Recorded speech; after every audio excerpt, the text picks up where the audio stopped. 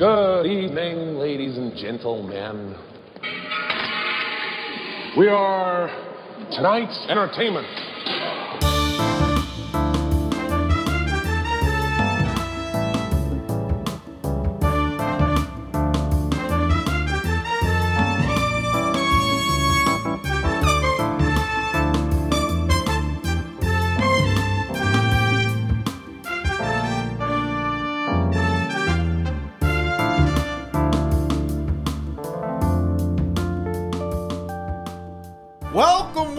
Welcome to the Spin This Podcast episode. Dun dun dun dun. What is it, 22? Maybe. Well, it depends if the 22 recorded is coming out, which I think is lost in the editing hell. So I consider that the lost episode of Spin This Podcast, added to the other lost episode of Spin This Podcast. Well, you know, I think we didn't cover too much in there. Well, that's not entirely true. Didn't we talk about Heroes by David Bowie, or is that the episode before? Oh, we talked about Hunky Dory. Hunky Dory. Yeah. Oh, well, fuck. Should we talk about Hunky Dory again? Yeah, we can talk about Hunky Dory again. But wait a second. What? Over there! I'm looking at something right now. What are you talking about? You, Aiden Clare. Yeah. Oh, yeah. Okay. We're in the same place Physical at location. the same time. Yes, exactly. I have literally just got off a long day of traveling by train from London to Ottawa. A ridiculous train ride. It's like 10 hours or something, isn't it? My first train was at 7:40 this morning. Yeah. And I was done traveling at like 5:30 p.m. Yeah, so like almost 10 hours. Almost 10 full hours. I mean, it takes a nice route. Like, it's a scenic route. The second train was a little bit longer than predicted, but it was like a long ass, like from the Toronto to Ottawa, just like broke me down. Like you have to go through like Port Hope and stuff like that, or like all those little like areas along Oshawa. Yeah, exactly, Oshawa. It'll deceive you into thinking you're in Ottawa. Yeah. Yeah, like it's been a long ass day. On my train from London to Toronto, I was lucky to have like no person beside me sitting. Yeah. So I had like the luxury suite of like, you know, sitting on the train basically. You just put your shit on your chair next to you and shit. Those are always nice. Yeah. And then it was like 2+ hours waiting in the Toronto train station. And as someone that doesn't know Toronto in the slightest, I'm like terrified. I was like, all right, I just got to like look at the clock, and when I'm approximately like this amount of time before my train, I'll start looking for signs about it. Yeah, when you first take a train to Toronto, it's Union Station that always fucking gets you. It's even bigger now than what it used to be, and it's even more intimidating. We went to Gravenhurst with my dad. My dad met us in Toronto, and we took a train to Union Station, and we were like always confused. We were just in a perpetual state of confusion, my sister and I. Well, I spent, once it was time to line up, I stood in a line. Yeah. Stood there for a long time. Guy comes up to me and he asks me, like, is this the line for line 73? I'm like, no, this is for line 42. Yeah. Found out I was in line 73, like, as the line was, like, started moving. Yeah. I'm like, oh, shit. This line next to my line is the line I'm supposed to be in. So I was, I had to get in line for my train. So I was at the very fucking back, late getting in. Yeah. And of course I brought my bass guitar with me. So I was like lugging this fucking bass guitar and trying to shove it in compartments to transport it. You're like a touring musician, but like a poor touring musician. Yeah. The one that can't afford a tour bus. Yeah. There's no tour bus on this tour. It's just lugging a bass across the province. The train is the tour bus to hell. Yeah. And then the ride from Toronto to Ottawa, you know how there's a certain section of the train where there's two sets of two seats facing each other? Yeah. I was in that, but I was with a family of 4. Oh, no. It was literally a dad across from me, or a dad in my seat, and I was in one of their seats. Yeah. But a dad and his like 3-year-old son, and then a mother with like a 5-month-old. I heard them mention it was 5-month-old. Oh yeah. Baby. And just you. And me. That's rough. And as soon as I sat down, the kid said something to the dad, and they're like, "No, he like that's his seat. Like he has to sit there." Oh no. Like they already didn't want me there. You're like, they know I'm here. Yeah, and then like of course with the baby, they had to get up and change it like a couple times. So I was like, Wow. I mean, my ass used the rest from getting up every couple hours to shimmy out for them. Yeah. It's not as bad most of the time as being on like a typical airplane. If you're on a relatively like a low occupancy train, Yeah. then it's a decent experience, even though it might take a long ass time. Yeah. But yeah, it's kind of shitty when it's like fully occupied. And when you go anywhere, like when you go to Toronto, it's like just generally like that. And also like school is starting soon. Yeah. So I think that that'll probably Classes contribute in to session tomorrow. Yeah. Yeah. So yeah, probably a lot of people coming home. Hell yeah. Yeah, it wasn't like the worst travel experience. It was just a long one. Yeah. Yeah. I just know what that's like. I mean, I like the trip though, to be honest with you. Yeah. Like from a scenic perspective, I've always liked it. Yeah. Like especially like going to London, but it's been a while actually since I went to London. Yeah. I just noticed that. Yeah, man. We'd have to like figure out how to lodge you while you're there, because Yeah. like now I'm not at you would come over to my folks' house, Yeah. but they're gone now. Yeah. So now it'd be my apartment with the kids and my partner, and you like on the couch. Yeah. It's like the same thing happened to you that happened to me. Eventually, all of my close family, well, I mean, excluding like your current close family, Yeah. just moved out of London, and so I have no connections there Yeah. left. Yeah. Yeah, man. If jobs open up in Ottawa, you should come here. Yeah, I mean, honestly, if the right opportunity came around where it was like in my fields, where it was something that was like a stable step up from but kind of the stuff that I do now, that'd be something I would seriously look into Yeah, hell yeah. if it was like the right job.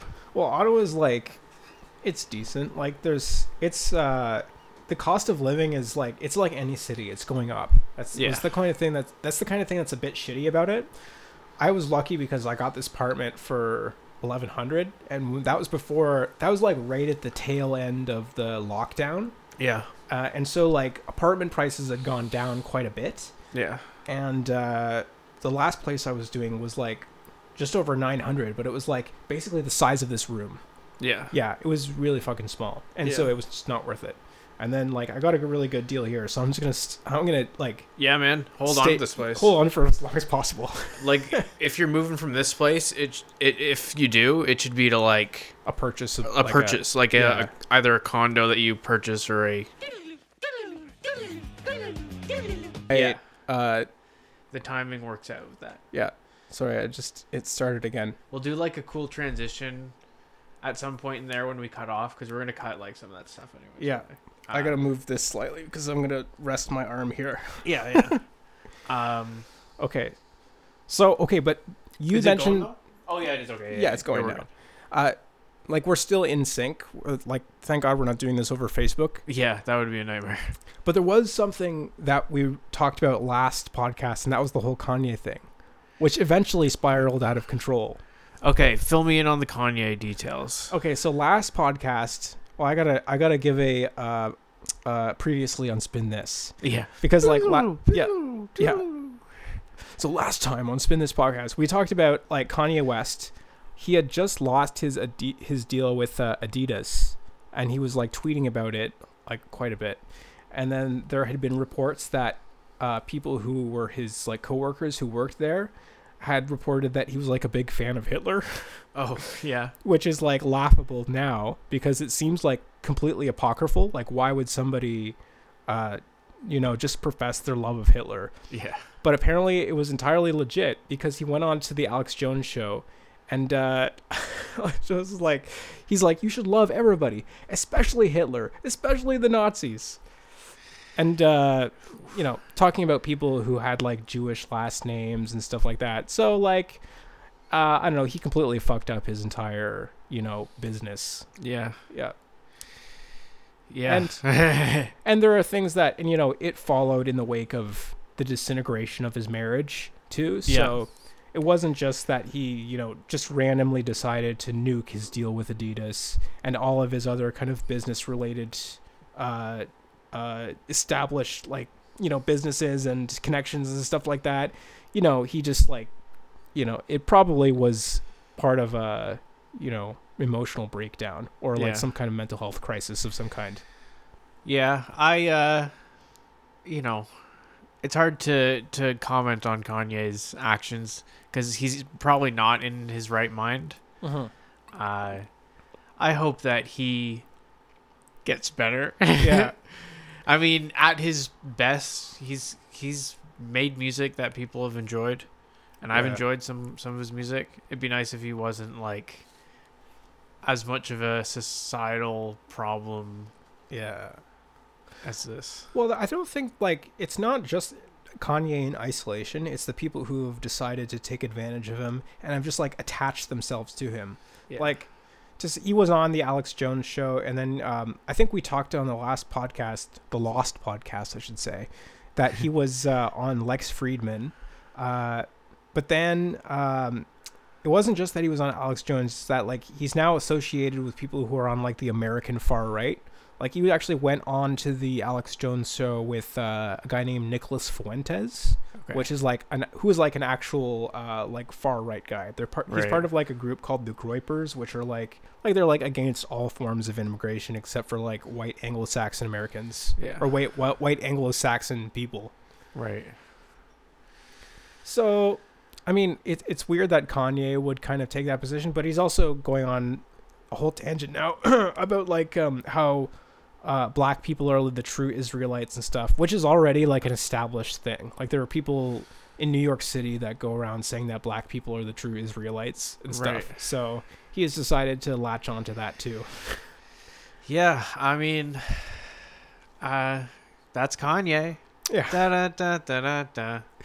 But like, it's hard to say because a lot of it could be mental health, but a lot of it, like, how do you know, like, which of it are his true beliefs or not? Like, is he gonna actually one day backpedal all of this? Like, it's hard to say. Maybe he's preparing for the greatest comeback of all time, but he just has to tarnish his name and reputation in the process. Yeah. And then he comes back, like, I don't know. Yeah. Like a resurrection, a second coming kind of thing. Well, it's funny we talked about David Bowie because I don't think we talked about this when we talked about Hunky Dory. But David Bowie, I think in a conversation with Playboy magazine, actually like mentioned how much he loved Hitler and stuff like that.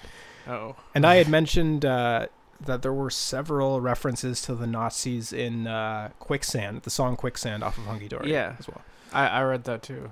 But I think it was also in a period where Bowie was interested in like the occult and stuff like that, which was in the early 70s. So I think that probably some Nazi stuff was peripherally related to the occult stuff that he was in, like the Golden Dawn, I think it was. Like, I almost think that, like, David Bowie always kind of went by different personas, and maybe this was just him kind of, like, diving deep on a specific concept for like, he got into it because he was writing music about it. I don't know. Yeah. Like, or maybe he's, that's just his thing. Yeah, I think that it's funny because like he didn't get canceled because we didn't have that kind of cancel culture or whatever back then, but he did say something about like how Hitler was like the world's greatest rock star or something like that, something cringe like that's I'm paraphrasing. But I don't think that he I'm not sure if he ever backtracked on those comments, but I don't think that he's like professed any interest in Nazism or of any kind. Like, there are other musicians I know who are, like, actual bad people. Yeah. Like, I was just thinking the other day about, there's this guy from England who does, like, his own kind of project called Death in June. Okay. And he's, like, he has this kind of, like, stage persona and stuff like that where he's always wearing, like, a mask and stuff like that. But a lot of his lyrics are about, like, very nationalistic and stuff like that. And apparently he's, like, I'm not sure if you call it National Bolshevik, but it's basically like Nazism, but like actual socialism. Okay. And I don't know. There's other people in the music industry who are just bad people. Like, don't know why I'm blanking on his name. Do you know who I'm talking about? No, but bad people. I was gonna throw out R. Kelly. R. Kelly. Yeah, classic. A classic. Chris bad Brown. guy. Chris Yeah, Brown. classic piece Michael of shit. Jackson. Yeah. Well, I mean, how much? I'm not sure. I don't know much about Michael Jackson. How much of that is alleged? I don't know. I feel like he gets recanceled every couple of years. Yeah. Like it kind of comes up again. It's like, okay. Yeah, it's like I think he's not in good books right now. yeah. I already talked about it on previous podcasts, but Varg from Burzum, the black metal band, who got arrested for murder, who's also like also a different kind of far right kind of nationalist. Who am I thinking of? The guy who produced the last Beatles album. George Martin. No, I think George Martin actually took kind of a back seat on Let It Be. Okay. He just produced the song Let It Be. I'm blanking on his name, but I should know this. It's like I have trouble with random names sometimes. They'll just escape me. While you search that up, I saw like a clickbait article, and my algorithms know I'm a fan of Paul McCartney. Phil Spector. Phil Spector. Sorry, go ahead. This was an article about John Lennon though, where it was very clickbaity. Where it's like top 5 musicians that John Lennon hated. Number 1, Paul McCartney. It's like, okay, that's what this list is, and I think Bob Dylan was in the list as well. I don't recognize all the names on there though, but Phil Spector and John Lennon were big friends. I mean, huge friends. Yeah, they were both a little weird actually. I mean, there's allegations that like John Lennon beat Yoko Ono and stuff like that, and Phil Spector was obviously a murderer who had his own kind of emotional problems too. But I actually watched a documentary about Phil Spector recently. It was on Showtime. It's pretty good. It was just basically like a recap of his life and then like focused on the murder. Like he murdered an actress named Lana Clarkson. He had like apparently a history of being extremely abusive towards women, and he always carried a gun with him. He was kind of like an eccentric, but people always kind of like dismissed him as like, oh, that's Phil, Yeah. Well, I recommend that documentary if you find it. It's What's on it Showtime. called? What's it called? I don't know, but it's got Phil Spector in Phil it. Spector documentary, non-specific. Yeah. Maybe it's on Crave. Maybe it's on Untitled Phil Spector documentary. Yeah, man. Did we want to like talk about Hunky Dory? Yeah, I Do mean, we like, want to do our kind of analysis on it again? yeah, I would. Are we sure that's from the lost episode? Because we did release one 100%. recently. 100%. It was the last one. What 'Cause it did was a we? long time What ago. was the album that we reviewed for the other episode we did? Did we do another one like that? I don't think so. Because we were Yeah. also going to do Royal Scam. Oh yeah. Well, I don't think we talked about. Did we talk about Royal Scam on the previous episode? Because I remember I was Like like, maybe the one I that bought came that out, one. we talked about Hunky Dory, and then we talked about Royal Scam last yeah, time. we might have said that we were going to talk about Royal Scam on a following episode. I'm not convinced that we haven't released an episode where we talked about Hunky Dory. I think we may have. Yeah, Because I feel like I've listened to it. it's shitty because on last episode, like the only thing about last episode that I missed is that I memorized a lot of information, Yeah. and then I was able to remember most of it. Yeah. Like for example, and this will just be part of the conversation, but Hunky Dory was produced by Ken Scott.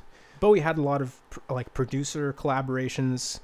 His longtime collaborator was Tony Visconti, who I think produced the album that preceded this one, which was The Man Who Sold the World. Yeah. This one being Hunky Dory. And then, but I had noted that Ken Scott actually had a lot of producer credits, like Procol Harum, George Harrison, Jeff Beck. A lot of them are engineer credits, but it was actually the reason that I decided to mention that was because after Hunky Dory, he started to get a lot more production credits, because a lot of these were mixing and engineer, like recordist type credits.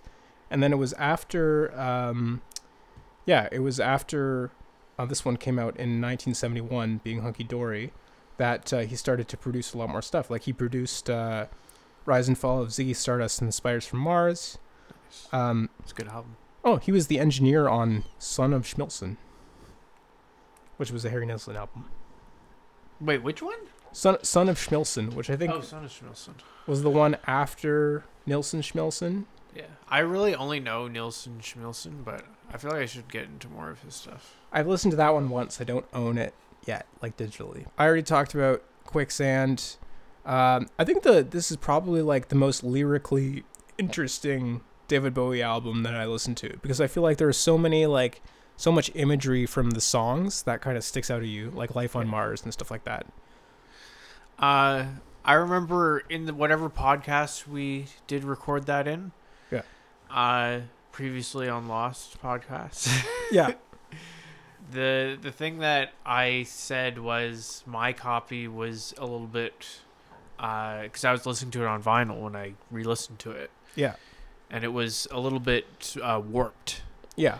And crackly and skippy, and the speed seemed off on certain parts. Yeah. And I was like, oh, it doesn't sound like something, like I associate it with a certain time in my life, but I was like, it sounded like something from like 50 years ago. And I was like, well, the album literally came out in like, I think 1972. So 50 years. Yeah. I just thought it was funny that I referred to it as 50 years ago. I was like, well, that's when it came out. Like, this was probably not treated well in the many years since then. So that's why it sounds like that. Yeah. I mean, it's like, it feels like that. Like when you listen to it, like the production is distinctly different from the other ones that would, like the other David Bowie albums that would come after this one. Yeah, I would say lyrically, like this is the one where I could like quote the most lyrics from, probably. Yeah. You know. Oh yeah, and so also I think that before this album came out, David Bowie had written 3 songs that were dedicated to people. Like he wanted to write songs that were dedicated to people who had influenced him. Yeah, one's for Bob Dylan. Yeah, Bob Dylan, Andy Warhol, and I didn't know this. Like I know this now because we talked about it on the Lost podcast. Yeah. But Queen Bitch is about Lou Reed. Oh yeah, I remember you telling me that. Yeah. And then there was one other thing that I memorized at the time, and I think that was that Mick Ronson, Mick Woodmansey, and Rick Wakeman, who played on this album, were all session musicians on this album, but they eventually formed what would become the Spiders from Mars. Oh, cool. Yeah. So. Oh yeah. Mick Woodmansey is on drums. Rick Wakeman played piano, which is particularly a great piano part on Life on Mars, which is like a legendary piano part. Yes. And then, I remember the one fact that I knew was that. See, I feel like this came out in an episode already, but maybe I'm wrong. That Life on Mars, David Bowie wrote that kind of in response to the success of Frank Sinatra's version of My Way. Yeah, you mentioned that. And like that, just because those are both 2 truly epic songs. Yeah. And the fact that, like, you know, this one legendary song hadn't happened, this other legendary song wouldn't happen. And I don't know, that just fascinates me, where it's like those 2 songs' fates are tied together. There's an alternative history where neither of them exist. Exactly. Yeah. Like if they'd done, because Bowie was originally doing the lyrical adaptation for what would become My Way, and he had different lyrics. If that had just come out as a Bowie release, and been a flop B-side that no one ever heard again, and then 2 legendary songs don't exist because of it, man, I don't want to live in that timeline. I tweeted something that was related to Bowie. I said Bowie, nobody quite owned the 70s quite like Bowie. And I mean, like, of all the musicians that released prominent shit I'm trying to find the tweet. These are all bullshit tweets. Basically I said that nobody owned the decade quite like David Bowie. Yeah. And I'm including, like, literally every artist that released, like, I'm including Led Zeppelin, like Pink Floyd, The Stones, Yes, all of that. Because, like, all of them released great records in the 70s. Don't get me wrong. like legendary records. But I think, sure. but David Bowie released records like consistently throughout the decade that were all great, and they did not have any fall off whatsoever. Like Pink Floyd, like didn't begin the decade quite as well as David Bowie, because it wasn't until 73 that they came out with like Dark Side of the Moon and stuff like that. Yeah. Although I don't know, they Well, were. I mean, Dark more Side of the consistent. Moon was like one of the top albums of all time. True. Although, But I get what you're saying about amount of releases and like widespread. Like I guess Dark Side of the Moon was pretty widespread if it was that long number one. But true. But Bowie kind of was like an icon of the time, you know. Yeah. Also, he had 2 albums at the beginning of the decade, 71 and 72, and Pink Floyd didn't come out with. I don't think Dark Side of the Moon came out until 73. And I don't think that they actually, all the stuff after Dark Side was pretty consistently good though. Like Wish You Were Here, like Animals, and The Wall. And The Wall. And then Wall was like towards the end of the decade, I'm pretty sure.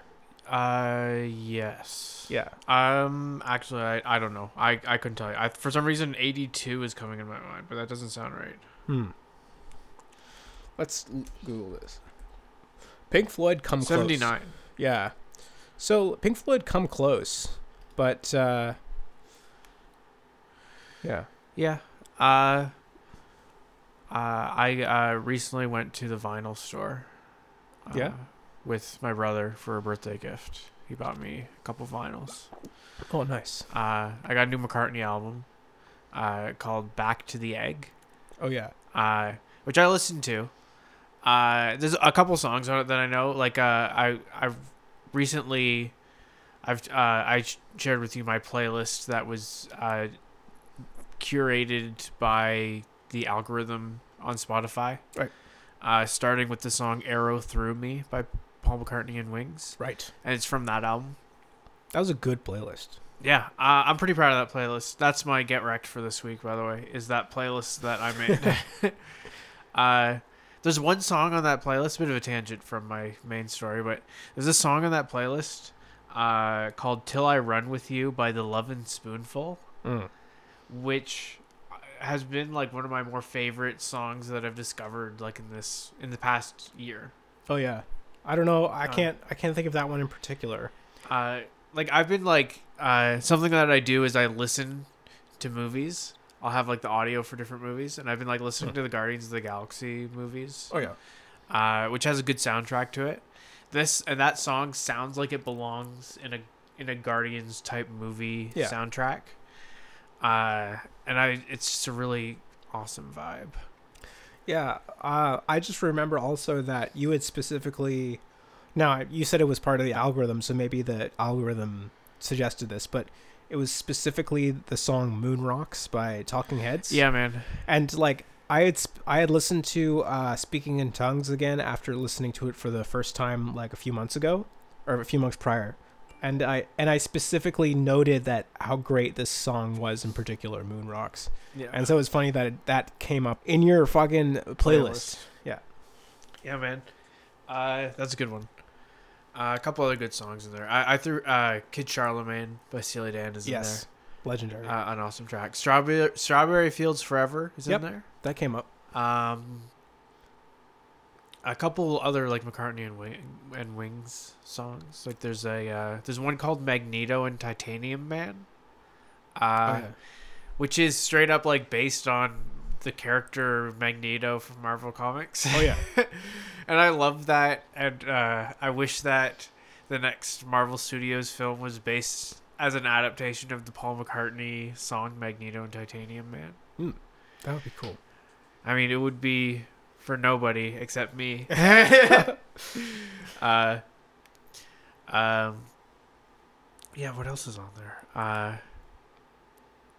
You'll hear it when we link it in the notes of the podcast. I was going to say, was there Curtis Mayfield or something like that in there? No, never mind. There was I don't even know. I'll pull up the playlist rather than speculating. Oh, is there Bill Withers? Maybe. No, it was Bill Withers.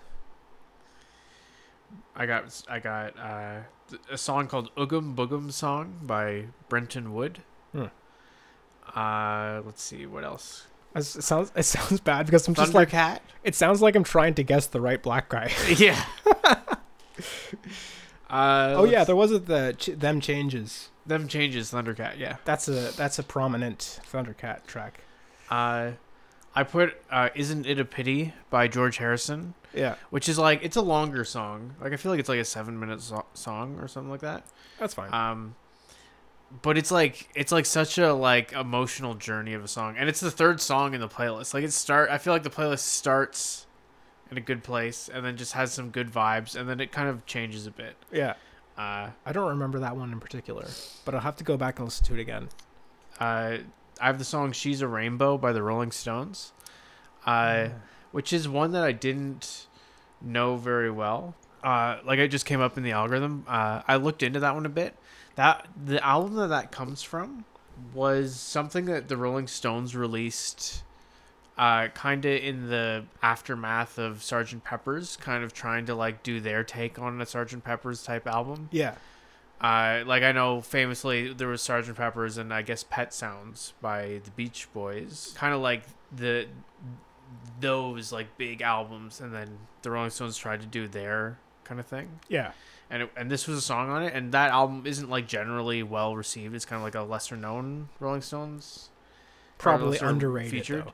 Yeah, probably. Yeah. But this is a really like kind of like weird happy song with like this piano melody, very like toy piano, music box kind of quality to it. Yeah, I know what you're saying. What else we got here? Cool Cat by Queen. It's a fun Queen song. One that I never heard before this algorithm. Most of my Queen is limited to the greatest hits CD that I played religiously. Oh yeah. I knew those songs so well, but those were the only Queen songs I knew. I had the same album on an old iPod Nano that I think Nice. I have like still around somewhere. Nice. I kind of want to see if I can sell it to like a collector or something like that because it's still in good condition. Yeah. It's like yay big and it's black. Yeah. Yay is about like an inch. For the audio listener. Did you say yay is about this much? Yeah. To quantify yay. Yay is about like 2 inches, Yeah. inch and a half. Oh yeah, so other albums I got a Count Basie vinyl. Oh, nice. I think it's kind of just like a best of Basie compilation. Yeah. But it was like $5. And then I got a 45 of the single Live and Let Die by Paul McCartney and Wings. Yeah. Like their James Bond song. Oh yeah. Which is pretty fucking cool. I listened to that one probably the most out of the new purchases. When did that come out? Like the movie Live and Let Die. Oh, we can find out. Live research. 1973. Okay, so that was like, I'm guessing that's like the Timothy Dalton era. I feel like that's like post. Roger Moore. Oh, Roger Moore. Yeah, sorry, Roger Moore came before Timothy Dalton. I've never seen the movie. I love that song though. That's such like an awesome. I think we've spoken before about the James Bond themes. Yeah. But I think it's top tier, and I think it's a top tier McCartney Wings track. I just watched Thunderball because I was over at my parents' house and my stepdad was watching Thunderball. I think all the James Bond films are on like Crave or something like that. Okay. Thunderball, I think, was like the third one with Sean Connery. Oh yeah. So, and it was pretty good. Like there's that like underwater battle where they're like firing harpoons at each other. I've not seen enough James Bond movies. I've seen like the very first Sean Connery one. Dr. No, yeah. And then I've seen the first 2 of Daniel Craig James Bonds. So, this is funny. I was actually said this to my mom because like we when I was like maybe 12 or something like that, we went on a trip to Philadelphia, and like I remember it was right after Casino Royale came out, and I tried to watch it in the hotel room and I fell asleep. And then like I tried to watch it again specifically because like years and years, like 10 years later, And I was actually, sorry, more than that, because it was recent. And I fell asleep again. Yeah. Like, I cannot watch this film. Like, I don't know why. Like, there's nothing quantifiably bad in it. Like, there's something about it. It's like I'm always in the worst circumstance to watch it because I'm always sleepy. And I don't know why. It's like it's weird. Like, I've never been able to get through it. I think I've tried to watch it like 2 or 3 times. If you ever have insomnia, you should put that movie on and see what happens. See, it's like win-win, because either you'll finish the movie and you'll finally see the end of it, or you'll fall asleep and you'll get to sleep again. I'm like a Manchurian Candidate. Instead of activating my desire to assassinate someone, it just like activates my sleep. Yeah. That's why I can't sleep. I haven't watched enough Casino Royale. Yeah. I like that one. That was a good one. I hear it's like one of the better Bond films of all time. There's like a lot of parkour in one scene. It was really cool. Isn't that one where he's like running on the crane and stuff like that? It was pretty dope. Yeah, I remember that. That's cool. And I think Mads Mikkelsen is in that. Yeah, he's Le Chiffre. Yeah, I like Mads Mikkelsen. I was trying to introduce my mom to like a whole bunch of Mads Mikkelsen stuff. Yeah. How did it go? Did you like him? Well, I feel like I wanted her to watch like the movie The Hunt. Not sure if you ever seen it. I've not seen it, no. There's 2 like really good movies by the Danish director Thomas Vinterberg. One of them is The Hunt, where he's like falsely accused of being a pedophile. Okay. And then there's another one where he's they all try to maintain like a certain blood alcohol content because they think that it'll make their lives more fun. Yeah. Which is a great one. It's called Another Round. It's hilarious, but it's like also very dramatic too. Yeah. And yeah, I'm a big fan of Mads Mikkelsen. He's the bad guy in Doctor Strange. Yeah. And Hannibal. And he's Hannibal. That's where I mainly know him from. Like I haven't seen all of Hannibal, but I watched the shit out of like the first couple seasons. Yeah. I think that came out when we were like just finishing high school and you and I were friends. Yeah. So we talked about that sometimes. Yeah, I remember that. Yeah. I mean, been meaning to go to rewatch Hannibal because the music was really cool. Bringing this back around to music. Yeah. The music was like very creepy, kind of like avant-garde stuff. Yeah. I really Also, dig from the previously on Lost episode, we talked about scary music. it. Yeah.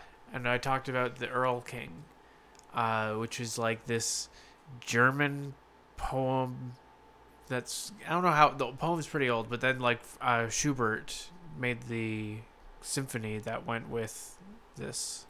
Yeah. I remember that it was Schubert's first published work. It's Opus 1 by Schubert. It's called Erklönig. Yeah. And you mentioned in the past episode, like we'll release the past episode at some point. Like we just have to get it right. It's just like such a bitch to edit. Yeah. But it has that like that like ostinato. Yeah.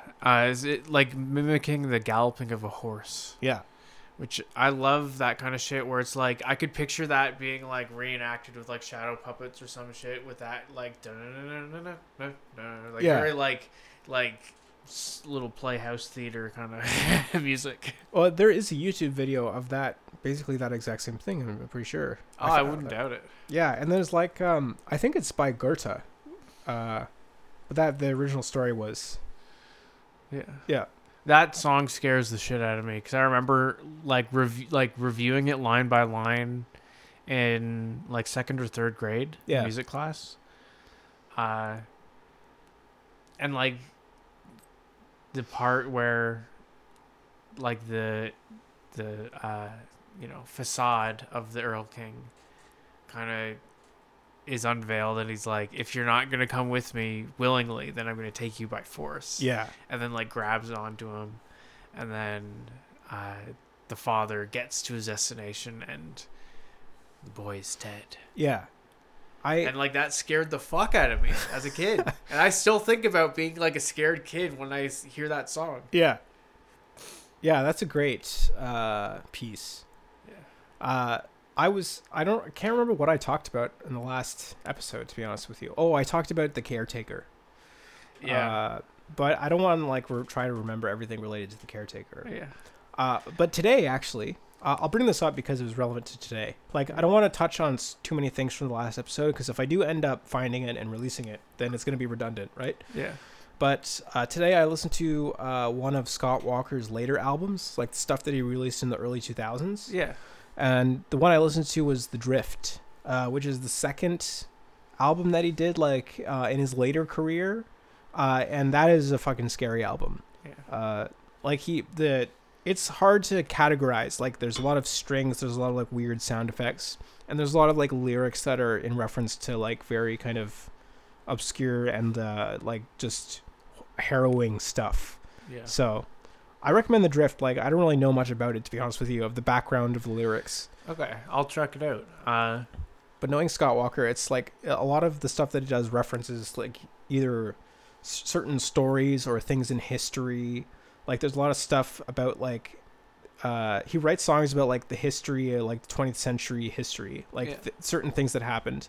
And I think one of the songs I do know about this is about like the Bosnian genocide. But yeah, that's it's just like I don't even care about the lyrics too much. Just listen to the music; it'll scare the shit out of you. It's very distinct.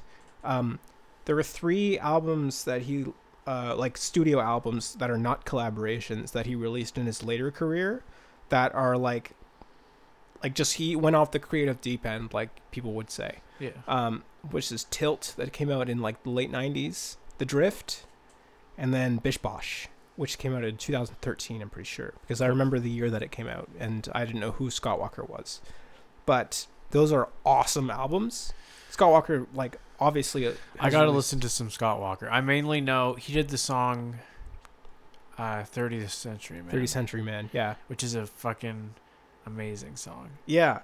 And I mainly know that song from the first Futurama movie that was a straight-to-DVD release. I think... But it was a banger. Yeah, you mentioned that on a previous podcast, because I think that when we did Get Wrecked Nerd, I recommended Scott 3. Yeah. And that's the album that's the song, that song is off of that album. Yeah. And I think I think that's one of the only songs in that album that isn't a cover of a Jacques Brel song. Yeah. But Scott 4, which came after, which is like probably considered to be slightly better than Scott 3, yeah, is pretty much all original stuff. Okay. Yeah. I gotta listen to Scott 4. I think I've only listened to Scott 3. Yeah, I would mean the stuff that he did with the Walker Brothers is pretty good, but it's more pop. Once you get to Scott 1 and 2 are still pretty much pop. Scott 3 is where things start to get interesting sonically. And then Scott 4 is considered like one of the best Baroque pop albums of all time. Yeah. And then like he did some pretty interesting stuff after Scott 4. And then like some more kind of modern sounding stuff, like Climate of Hunter and stuff like that, which is more like almost like more new wave. Okay. And then like he disappeared for a little while, and then he did like Tilt, The Drift, and Bish Bosh. And he did like a few other things like collaborations. He collaborated with this like sludge metal band called Sun. And I haven't ever listened to their collaboration because I'm not a huge fan of Sun. But they're like a drone metal like sludge band. I've never been able to get into their stuff. But if you're into that kind of thing, anyone out there, then I recommend giving it a try. Scott Walker's excellent. Okay. I'll start with Scott 4 and then go from there. David Bowie was actually influenced by Scott Walker. Oh, cool. Mm-hmm. I like that people like people. I think that it was one of the records he listened to before he started to do the Berlin trilogy. Oh, yeah. Also, I wanted to mention the Berlin trilogy. Okay. Because until a couple months ago, I'd only ever listened to 2 of the 3 albums of the trilogy. Oh, yeah. Lodger is the one that I was unfamiliar with. I still have not listened to Lodger. So, yeah, you yourself are a fan of the Berlin trilogy, but have only listened to 2/3 of the trilogy. I'm a fan of the Berlin duology. Those Heroes and Low are 2 of the best fucking albums of all time for me. I love them both. And, like, I couldn't even, like, choose between them, but I'd probably choose Low. I feel like Low, the songs are a lot tighter and simpler. Because I think Low is the first collaboration between Bowie, Eno, and Tony Visconti. Yeah. I think it was the first one that came out. Yeah. I'm pretty sure that was the first one. Yeah. And then Heroes is a really fucking amazing album. A lot of good songs on it. Lodger, there's a couple songs that I dig. There's a song called DJ, I think, or something. I Am the DJ. But I really like that song. It's kind of like an interesting vibe. But it's definitely not one of the greatest albums like the first two albums are for me. But it is worth listening to. Or at least the DJ song, whatever that one is. I definitely will listen to it because, like, I mean, most of Bowie's albums are still kind of a mystery to me. Like, I only got into Aladdin Sane lately. Yeah, it's a good one. Yeah. Yeah, there's still a bunch of Bowie albums I don't really know that well. Yeah, I'm trying to find out. So the reason why we brought up Low, and I looked this up recently, Low is probably like the one where it sounds the most synthesized. I would agree with that. Yeah, I mean, there's still like songs like Be My Wife and stuff like that have a lot of instruments, but there's a lot of synthesizer, and there's like a legendary like synthesizer sound on it. Yeah. But I'm trying to remember because like I'm trying to remember how they did the drums, because all the drums on the entire record sound pretty much the same, and I know that Tony Visconti used a particular way of manipulating the kit. Oh, an Eventide H910. That's how they like made those drum sounds. I'm actually getting this off of a forum, so very bootleg shit. Yeah, but it is an H910, Eventide H910. Okay. Whatever that means, I like the album. I think it's what they use to treat the kit. So treatment, sound treatment means like how you manipulate sound. Like when you're credited as doing sound treatment on an album, it means like you've taken the tape or you've manipulated, or you've taken samples and you've manipulated them. I see. Yeah. Okay. Yeah. Yeah, like I'm gonna pull up a list of the tracks of the album just so I have that for reference. Of Low? Yeah. I know it starts with something like New Job in a New Town or something like that. The first one I'm pretty sure is something like that. New Job I can't even. It's on the tip of my tongue. Oh, Speed of Life, actually. Sorry. New Job in a New Town. That's A New Career in a New Town is the instrumental. That's track 7. Are you looking at the same list that I am on Wikipedia? No, I've got it on my phone. I've got it on Apple iTunes or whatever the app on the phone is. What's the runtime of A New Career in a New Town? I don't know. It's pretty short. Like, it's 2 minutes and 55 seconds. Oh, it's 251 on Wikipedia. Okay. Well, they might have added like a fade. This is a 2017 remastered version. Okay. All that trouble I went to pull it up and I just left it. I only have a few Bowie albums on my phone right now. I have Black Star, Heroes, Hunky Dory, Low, and Rise and Fall of Ziggy Stardust. Breaking Glass off of Low. That's fucking great. Oh, that is a great one. That's my favorite off the album. That's the second Sound track. and Vision is also a very close. Yeah. Favorite. Breaking Glass is the second track, right? Yes. That's the one. Another one that has like what's his name? Eno's synthesizer. One of the reasons why I wanted to specifically visit Low when I first started to get into it was because it was one of the albums that influenced Trent Reznor from Nine Inch Nails. Okay. Trent was like a huge David Bowie fan, and that's I like people liking people. Yeah.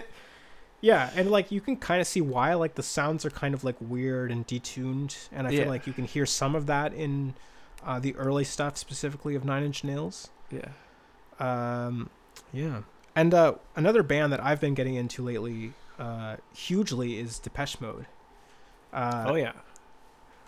Yeah, because I've actually been making some music. I think I sent you a few songs that I've made. Yeah. Stuff that doesn't have any lyrics in it yet, but what I've been wanting to do is make like a gated drum sound, which if you listen to it, you'd know exactly what I mean. It's like the typical 80s drum sound that has that kind of reverb. Yeah.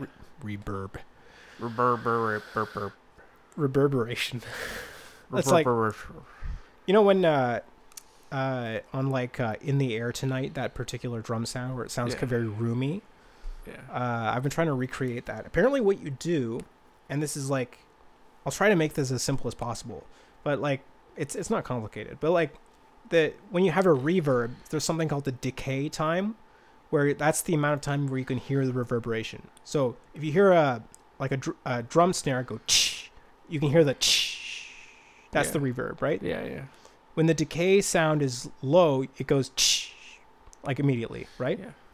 So what in the 80s when they were producing, I think it was Phil Collins' drum sound on the first Peter Gabriel album, the first self-titled Peter Gabriel album, what they did was that they had reverb on the drums, but they also had a noise gate on it.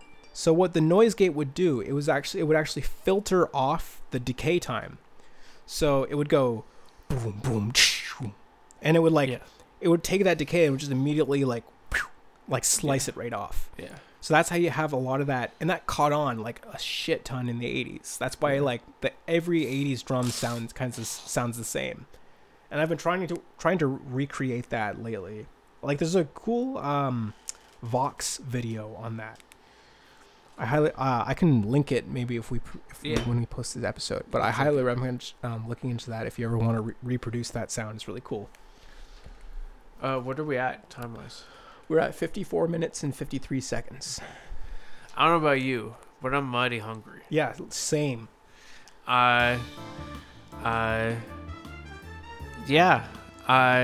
Thank you for listening to this very special episode 22. Welcome to the end of the episode. Hell yeah, brother.